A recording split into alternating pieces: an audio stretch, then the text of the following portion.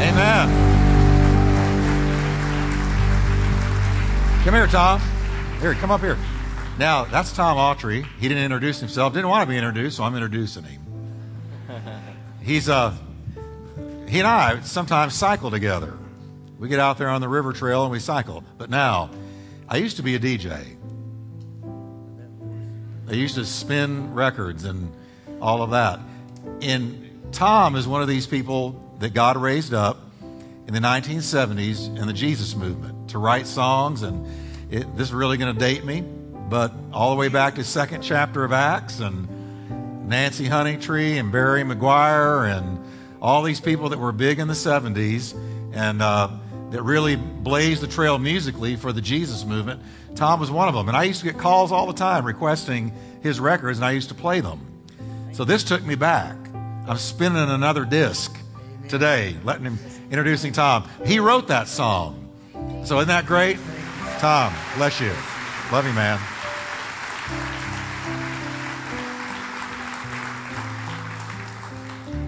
All right, how many of you love the Word of God? I want to encourage you today about talking about the giant you're facing. Most everyone in here has one, a giant that you're facing. And I want to read about the ultimate fighter. We're going to read a few verses on the ultimate fighter. I'm closing out the Bible Blockbuster series today, and we've named every one of these sermon titles after a reality TV show, and most of you have seen Ultimate Fighter. It's pretty self-explanatory. Whoever wins is the ultimate fighter. But there is an ultimate fighter in the Bible. His name is David. And we're going to jump right into the middle of his story, and let's look at what it tells us. 1 Samuel 17, verse 48. So it was, when the Philistine arose and came and drew near to meet David, that David hurried and ran toward the army to meet the Philistine. Then David put his hand in his bag and took out a stone, and he slung it and struck the Philistine in his forehead, so that the stone sank into his forehead, and he fell on his face to the earth. So David prevailed over the Philistine. Get this, with a sling and with a stone. That's why this story is so famous. You go, what? A sling and a stone. He brought down a total warrior with a sling and a stone. Struck the Philistine and killed him. But there was no sword in the hand of David. The Bible wants us to know that. Go back. I missed just one sentence before the end. There we go. Therefore David ran and stood over the Philistine, took his sword and drew it out of its sheath and killed him and cut off his head with it. And when the Philistines saw their champion was dead, they fled. And God got a great victory. God wants you to have a great victory. God wants you to win over your giant. So we're going to look at how David did it today. Father, thank you that there is victory in Jesus, that Jesus is the ultimate David, the ultimate fighter, defeated death, hell, and the grave, defeated the devil. Now, Lord, teach us today that we can win the victory over our own giants and thereby, Lord, have a testimony. In Jesus' mighty name. Amen. Well, turn to your neighbor and tell him, you're going to win. In Jesus' name. God is good. If I were to go anywhere in the world and ask somebody, what is your favorite, or what do you know about the Bible? What story do you know? Virtually anybody, if they knew anything about the Bible, they would know the story of David and Goliath. It's the most famous Bible story. Has all the ingredients of a great movie. Fearsome giant, a paralyzed army, a young hero up against impossible odds, and then a headline making victory that rocks a nation. This young man, David, went from a zero to a hero, just like that. It's an incredible story, and the story in a nutshell is this. The Philistine army had gathered for war against Israel. This was an army of giants. These were giant men, huge, natural fighters.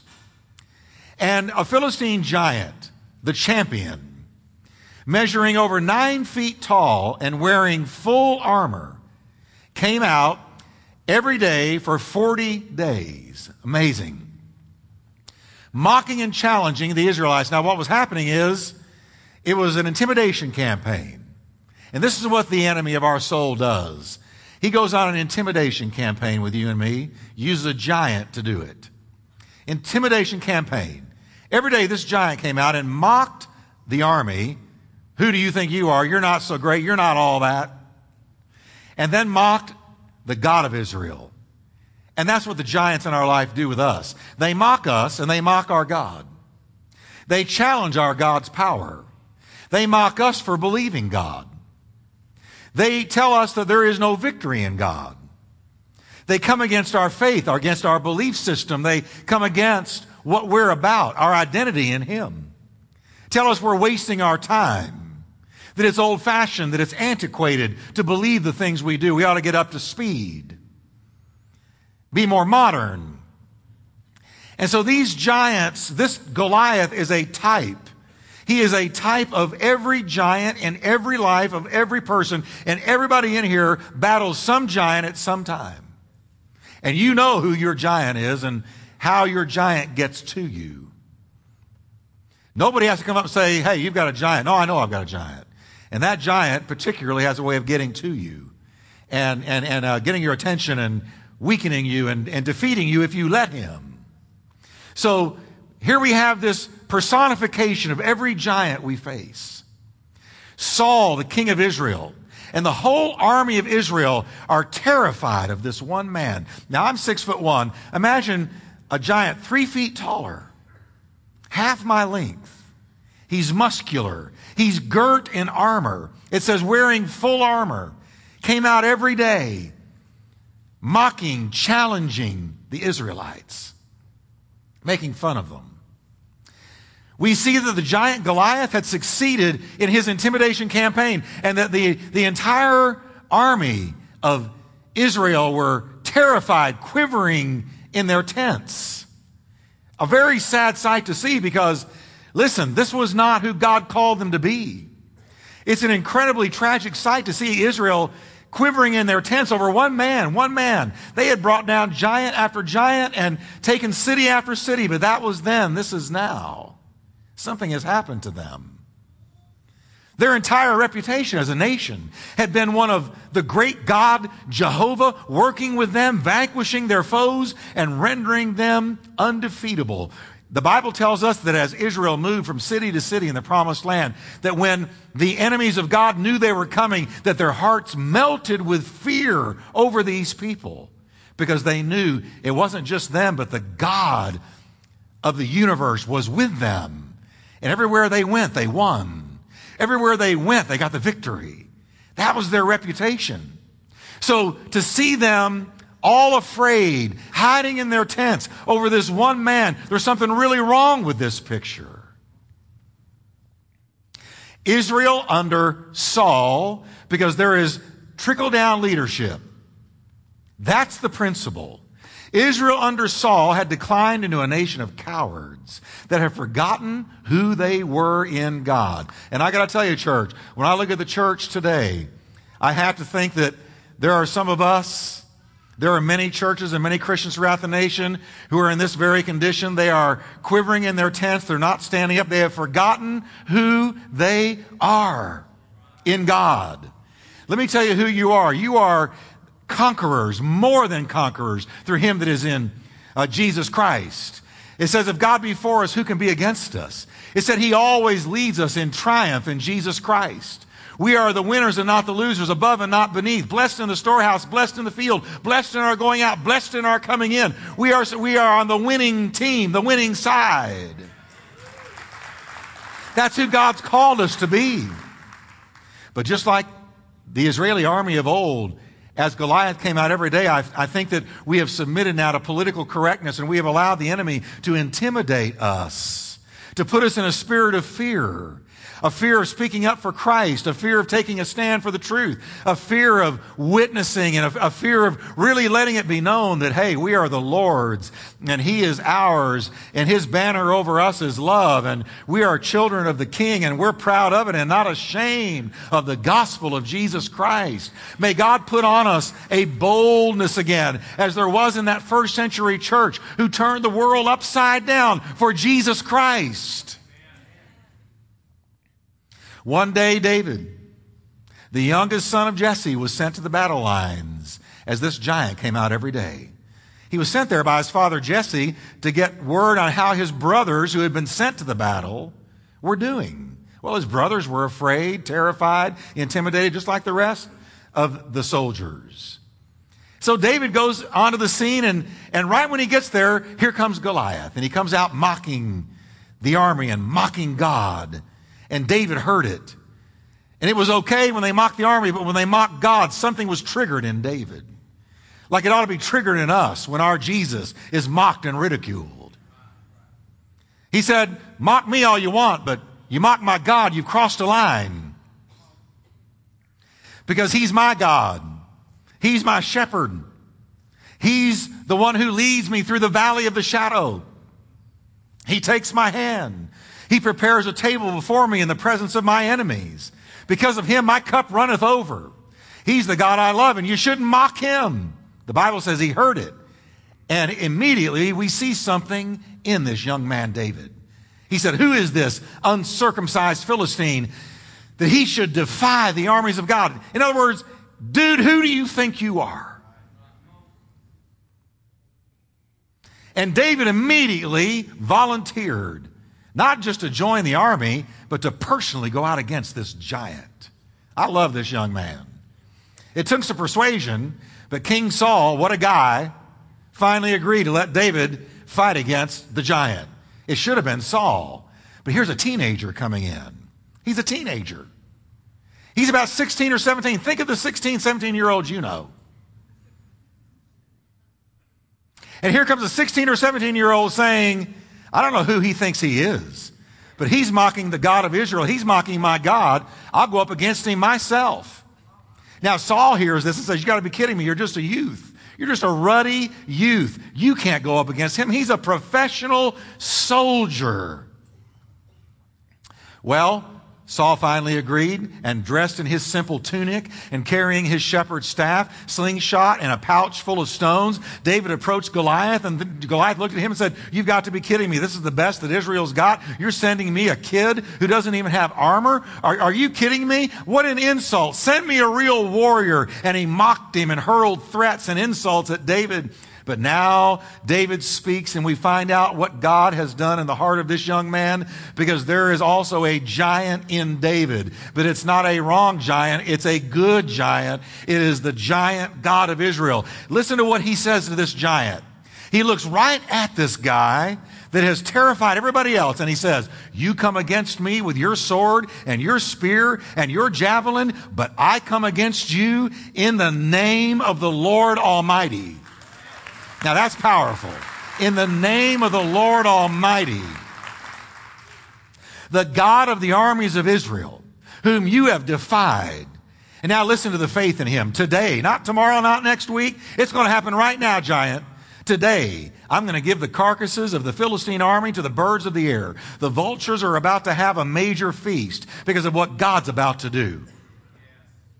And the whole world, I love this, he wanted God to be known in the whole world. The whole world is going to know there is a God in Israel through the victory that's about to happen. And then David said, it's not by sword and it's not by spear that the Lord saves. For the battle is the Lord's. And he will give all of you into our hands. Let me tell you about your giant. When your giant attacks you and intimidates you and threatens you and robs you and defeats you and gives you all kinds of hell on earth, can I tell you the battle is not yours? The battle is the Lord's. The first key to a victory over the giant in your life is to realize that when he attacks you, he attacks him. And God cares more about the giant that is harassing you than you do. And God says, stand still and see the salvation of the Lord that he will show to you today, because he's going to bring your giant down, not by might, not by power, but by the Spirit of the living God. That habit is coming down. That fear is coming down. That doubt is coming down. That financial crisis is coming down. God has your giant in the hollow of his hand. And it looks big to you, but it's no big deal to God. As Goliath moved in for the kill, David reached into his bag and got one of those stones, put it in the sling, and sent it into Goliath's head. Finding a hole in the armor, the stone sank into the giant's forehead, and he fell face down to the ground. And I'm going to tell you, that sent a major shock factor all through the Philistine army and God's army looking out from their tents. They suddenly see this giant that has intimidated them for 40 days and nights. He hits the ground. The Philistine army didn't even see the stone coming. He was so accurate with it. It went like a bullet. David walked up, 16, 17 years old. Think about it. Took Goliath's sword, killed him, cut off his head. And when the Philistines saw their hero was dead, they turned and ran. So the Israelites pursued, chasing and killing them and plundering their camp, just like David had told Goliath they would. Wow. No wonder it's the most famous story in the Bible. What a victory. What a young man. What a God in that young man. Shows me you can be really young and do a mighty exploit for God. You can be really young, and I mean shake the world for God. Now, this was not only a great military victory, but we got to understand that essentially at its root, it was a great spiritual victory. This was very spiritual, what was going on. God's called people were under attack, and they were being attacked by giants. And this great giant, Goliath, chief among them, was very spiritual. The Philistines were Israel's avowed enemy. They stood in the path of God's people, taking the land and fulfilling God's promise to them. Just like your giant stands in front of you and doesn't want you to have love, joy, and peace. Doesn't want you to have victory. Doesn't want you getting victory over that habit. That your giant stands in front of you and intimidates you to block you from your promised land. But then along came David. And we got to look a little bit into his history. Where did he get this? Well, prior to his great victory over Goliath, David had been alone in the fields with his sheep. Taking up his harp, he had become an avid worshiper of God, penning the best known poems in the world called the Psalms. Psalms 23, no better known poem. He had gotten to know God when no one was around. God knew that there was one day going to be a Goliath coming against God's people. And so he had a secret weapon in the shadows. Just like he's got a secret weapon, many of them right now in the shadows. And they're going to step onto the stage of the world. Right when it looks like all is lost, God brings his own giant killers out. He calls them out of here and he calls them out of there. Nobody knew their name. They have been taught in the shadows. They have learned how to worship God. God did not teach David how to use a sword, how to use a spear, how to use a bow and arrow. He taught him how to worship God, because there is power in worship. When Jehoshaphat had a great army coming towards them, he sent the worshipers out, sent them out first in line, and they worshiped God. And when they worshiped God, he defeated the enemy, confused the enemy. They turned on themselves. David learned how to worship God in the shadows when nobody was looking. And we know that he learned how to operate in the power of God because he himself testified to Saul. One day I was watching over my sheep and a bear came out of nowhere. And he grabbed one of my sheep in his jaws and something came upon me. And I went out and I grabbed that bear by his beard and I killed him with my bare hands. And when I let go, I walked off and fell apart. Not really. But sometimes God will give you a victory and you walk away and you go, I can't believe I did that. I can't believe I did that. What was I thinking? The power of God came on him. So he said, so I'm now understanding that when there is an enemy, my God strengthens my hands. My God comes upon me in an anointing of the Holy Spirit. My God empowers me to defeat the bears of my life. And see, what God wants us to understand is the lion and the bear that you're dealing with right now, those enemies that are attacking you in your private life, they are not there to defeat you. They are there to teach you how to move in the power of God. Because what you defeat in private is going to empower you to bring down a Goliath in public. Every battle you're facing is Holy Ghost class 101. So he defeated the bear, and then here comes a lion. A lion grabs one of the sheep. He grabbed the lion with his bare hands. Same thing happened. Killed the lion with his bare hands to protect the sheep. And David said, there is somebody other than me who is with me. I am finding that there is a great God who is with me. And so when Saul said, you can't defeat that giant, David went back to his resume, went back to his history. And he said, let me tell you what God has taught me when nobody was looking. I killed a lion and I killed a bear with my bare hands. And as God gave me the power to kill that lion and bear, he's going to give me the power to bring down this giant. He's coming down just like they did. God wants to give you a testimony so that one day you can look back on that testimony and say, if he killed the lion and killed the bear, then I can kill this too, in the name of the Lord Jesus.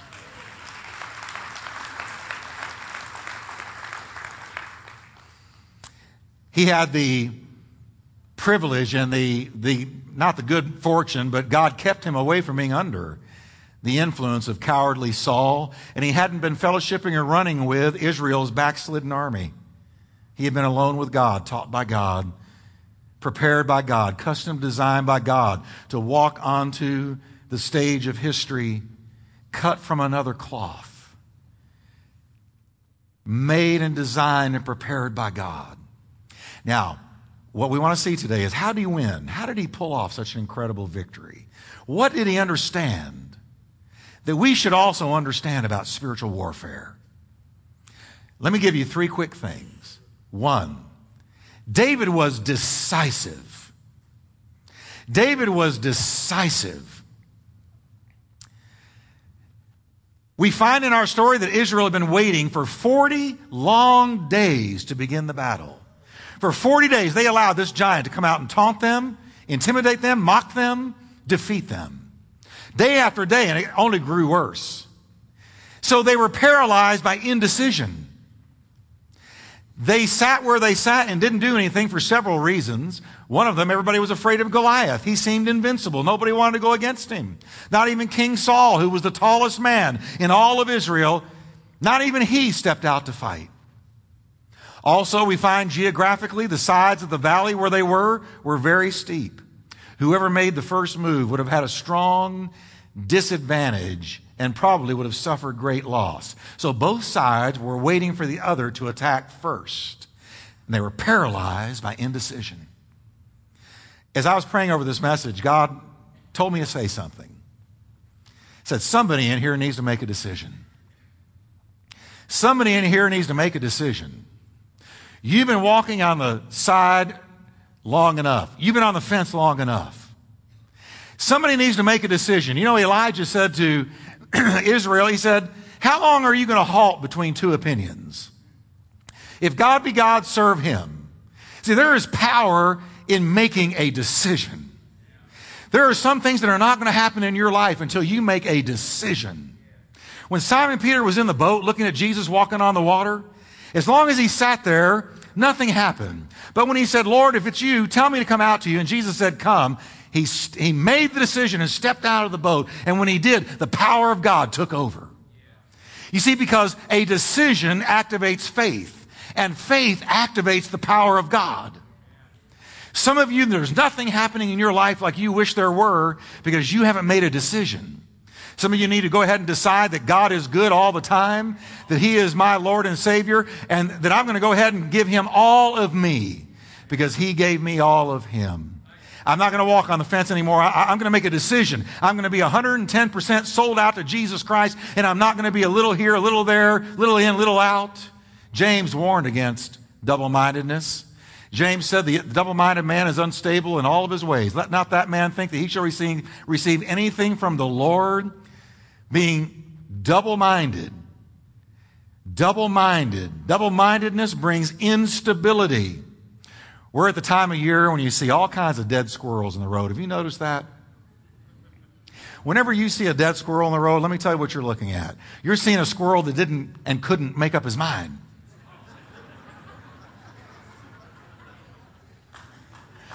It's true. You watch them run out in the street. They do this, boom. I don't like it because I like those little creatures. I like God's creatures, but every time you see one in the middle of the road, you're looking at a squirrel that couldn't make up his mind. And there's a lot of Christians run over today due to indecision. Due to indecision. I can see you. Do I go here? Do I go there? Do I go all the way with the Lord or do I stick? Boom. And you come walking in. You better preach me up. If you'd make a decision, you'd come in filled with the Holy Spirit.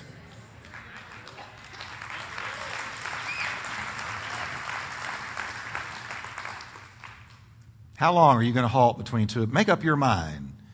Make up your mind to get out of that habit. Make up your mind to get out of that relationship destructive to you.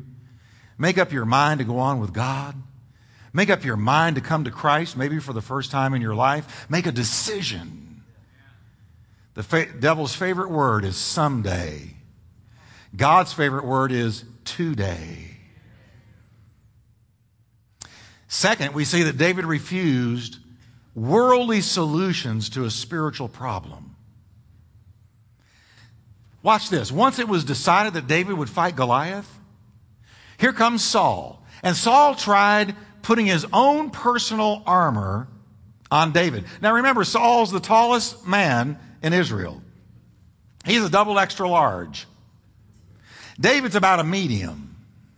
And he tries putting on his armor on David.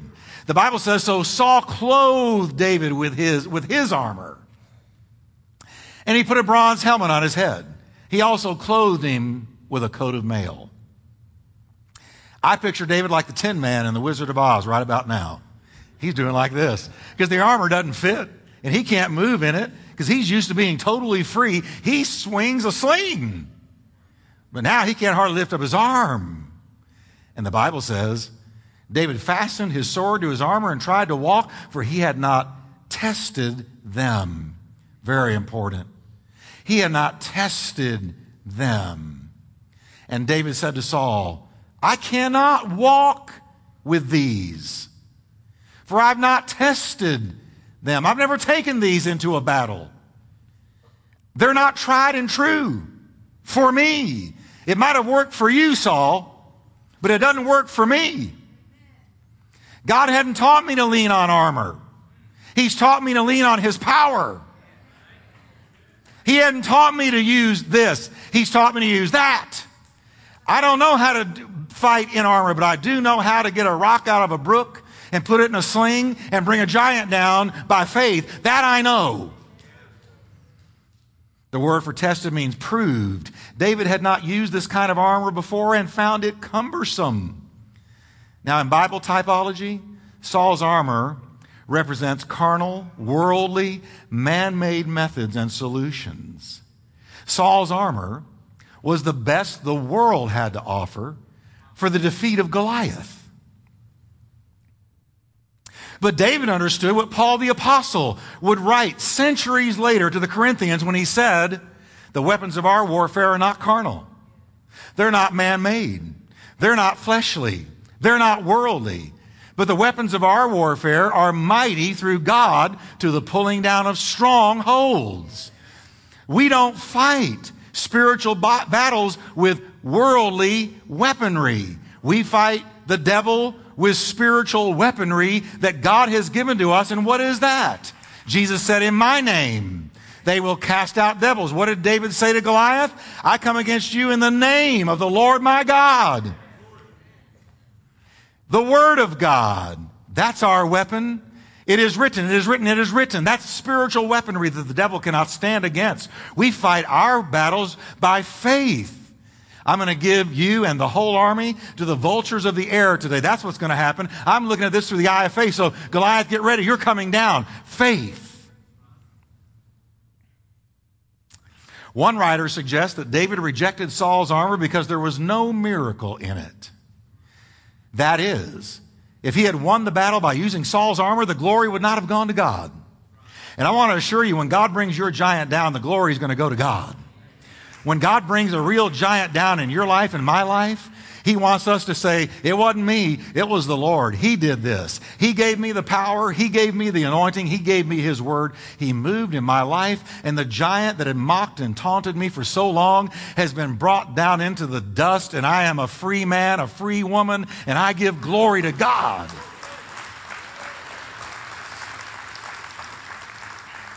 Fears, doubts, lusts, confusion, habits, giants come down when you use spiritual weaponry, and David knew it. David's attitude was, this giant is a spiritual battle, and it's going to be won by faith, not man's best effort.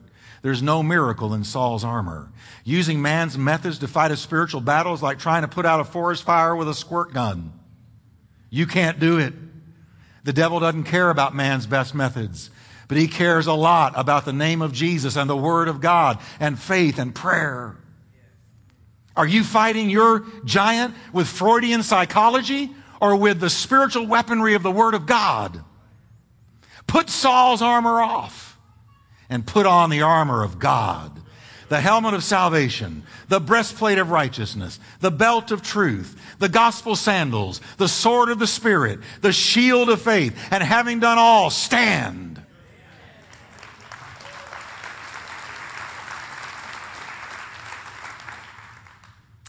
Now, the last thing we see David doing, David viewed the giant through eyes of faith, not eyes of fear. It's not what you see, it's how you see what you see. Because I can look at a giant through the eyes of faith and say, he's coming down, just like David did. Or I can look at the giant with the eyes of fear and say, where's the nearest tent or cave for me to hide in? And live my life out paralyzed by fear. That's not God's will. He has not given us a spirit of fear, but of power, love, and a sound mind. Faith always changes the way you view a giant problem or an impossible situation. You remember when the 12 spies were sent over to check out the promised land? Moses sent 12 spies over, said, go check it out and come back and tell me what you see. Tell me what you saw. Tell me your take on it. Bring back to me what you saw. Well, the first report came back from Joshua and Caleb, who I love. These are men of faith. It was the viewpoint of faith and courage and victory. Caleb said to the people who wanted to know, well, what'd you see? What was it like? He said, let's go up at once. Let's go right now and take possession, for we are well able to overcome it. You don't hear him talking about the giants. You don't hear him describing all the terrible things they saw. You just said, hey, he said, we've got it. Let's go right now. It's ours. Come on, church. Do you see how he saw what he saw? The second report came from 10 other spies. And theirs was the viewpoint of defeat and hopelessness. And what these 10 men did, they sowed such unbelief by their bad report that an entire generation that was called of God to cross the Jordan and go over into the promised land died in the wilderness. Their bones were bleached white in the sand. They never tasted the fruit. They never brought any of the giants down. They never enjoyed their own acreage in the promised land. They were kept from it because here's what these 10 men said. The men who had spied out the land said, we are not able. What did Joshua and Caleb say? We are able. What did these guys say? We're not able to go up against the people. For they are stronger than we. What are they focusing on? The people. Joshua and Caleb didn't even mention the people. And they gave the children of Israel a bad report of the land which they had spied out, saying, there we saw giants. Woo! And we were like grasshoppers. Boing, boing. I don't know where they got grasshoppers. What a terrible thing to compare yourself to.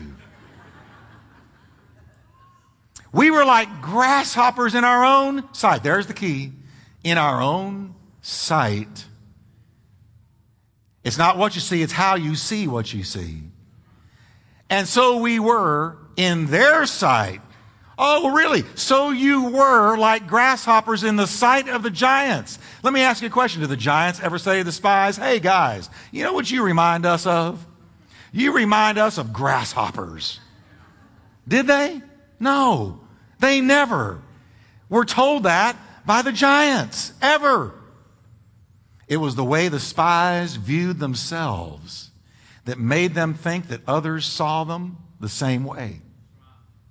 That's why one of the first things God wants to do in people He's going to use to do a mighty exploit, He doesn't magnify who you are, but He will teach you who He is in you. The power of who He is in you. He will teach you that you will say with Paul, I've learned that I can do all things through Christ who strengthens me. I can do all things through Jesus who strengthens me. There's not anything I cannot do. I'm a can-do person through Christ who strengthens me. But they said we were like grasshoppers in our own sight. And so they projected their self-image onto their enemies. And they said, well, since we feel so small, we know they see us the same way. If you think you're a loser, you will believe that everybody around you is also thinking you're a loser.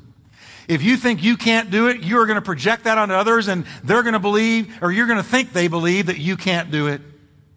But when you wake up and say, I can do all things through Christ, you're going to believe that other people believe that about you.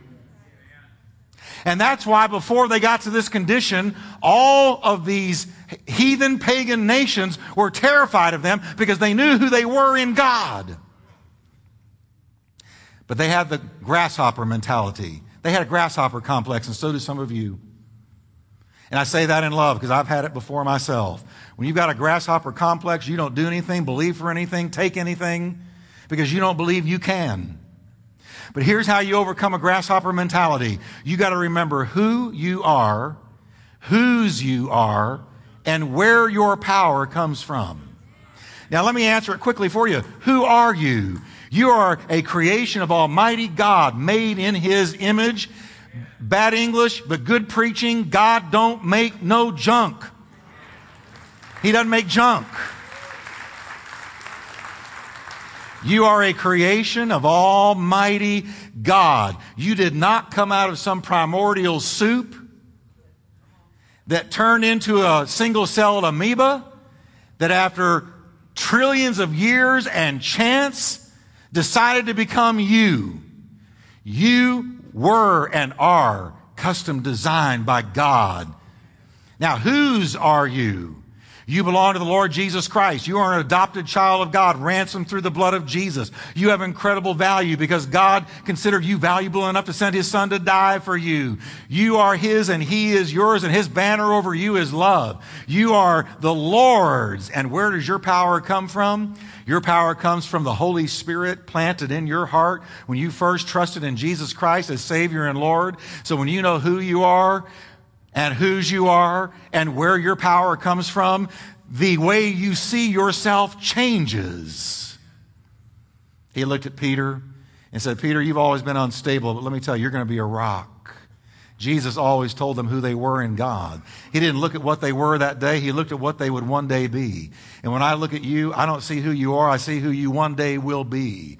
You are a mighty man. You are a mighty woman. You have a mighty God living in your heart. You can do exploits for God. Whatever God's put on your heart to do, you can do it. 12 men went over, looked at exactly the same thing, but saw two completely different things. 10 saw an impossibility. 2 saw an opportunity. 10 saw giants. 2 saw defeated foes. 10 said, they're stronger than us. 2 said, they're our bread. Their protection has departed from them, and the Lord is with us. Don't fear them. 10 saw certain defeat, while 2 saw certain victory. What made the difference? The way they saw what they saw.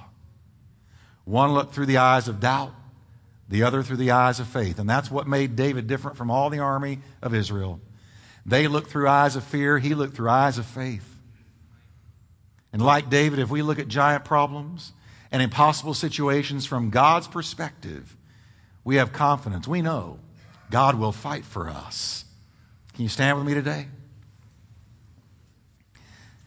Now, let me summarize this for you so you don't forget it. What made David an incredible, ultimate fighter and winner? He was decisive. He made his mind up.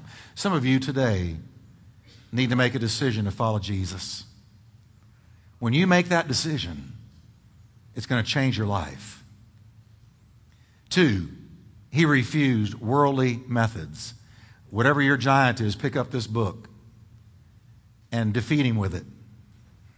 This is your sword. 3rd, he looked at his giant through the eyes of faith. Are you facing a giant problem or an impossible situation today? I want you to stop for a minute and refocus. Ask yourself right now, what eyes am I viewing my giant with? Eyes of faith or eyes of fear? Can you see the situation from God's vantage point? That you're going to win. He always causes us to triumph in Jesus Christ.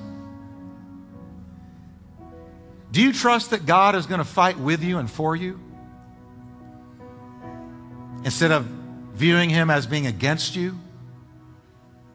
I'm going to give you a quick testimony in closing. I didn't finish high school. I didn't get past the 9th grade. I missed 10th, and I missed 11th, and I missed 12th. He said, well, how'd that happen? Well, they kicked me out, and I decided to stay out. I was a very rebellious, I was the kind of kid I today would want to slap.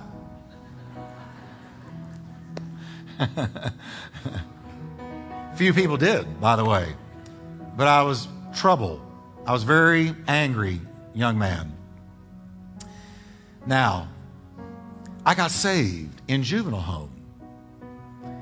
Heard the gospel for the first time, sitting in a juvenile home at 16 years old. Well, that night I gave my heart to the Lord and my life. And I said, if you can make anything in the mess that I've made out of my life, it's yours. That's a very powerful prayer to pray because God will take you up on it. Well, a couple of years later, I'm minding my own business, and the Lord said something to me. He said, I want you to go to college. College. Now, I thought I was telling him something he didn't know. Lord, I guess you don't know. I didn't finish high school. And the Lord said, I want you to go to college. How am I going to go to college? I found out about a thing called a GED. So, went and took the GED, passed it, went into junior college. Now, you got to understand, no 10th, no 11th, no 12th, no high school. Now, I went in there. I had a decent mind, but still I'm playing catch up. Well, one day, one of my teachers called me out in the hall, and real delicately she said, Jeff, are there any holes in your education? And I said, and I'm going to admit to you, I confess to you, I kind of half lied. I said, well, a little bit here and there. I was afraid she'd kick me out of school. She said, okay, I just wanted to check. And then I knew the jig's up. It's out. She sees it. But I worked hard. I graduated with a B average. Decided to go for more punishment. And went to UNT. And in UNT, it was twice as hard. University of North Texas. In Denton. So one day, I reached a point where I just felt like, this is it. I went into the restroom there in the building. Went into one of the stalls, shut the door and locked it and sat down, and I began to weep because I felt so overwhelmed. And I said, Lord, I just can't see me doing this. And I thought he would agree and say, I get it, you can withdraw. How many of you have ever hoped that God would say that to you? How many of you are hoping that today? Don't let me see your hand. I don't know why I know what you want to withdraw from, but that's what I said. And I found that he didn't agree with me, that he saw something totally different. And he said, you're going to do it. You're going to succeed. You're going to finish. Okay. And I walked out. Do you know that in my last year I got a 4-point? Straight A's. I decided to go on. Amen. Glory to God. He brought the giant down. Now, I decided to go on for more torture and got a master's. And then I went for even more torture. I was 10 years in graduate school. 10 years. But by the time I was done, I loved college. I didn't want to graduate because I didn't want it to end. I loved college. You say, you really did lose your mind. Well, you see, what God did is he showed me this insurmountable, impossible, how can I do this with no high school at all? That was a giant that I overcame. And I learned this about my giant. He wasn't there to defeat me. He was there to teach me. He was there to show me I can do all things. Now, that's not the only giant I've ever faced by any stretch, but that's a good example. Your giant is not there to defeat you. Your giant is there to show you who you are in Christ and that you've got the victory. Now I want us to bow for prayer, can we?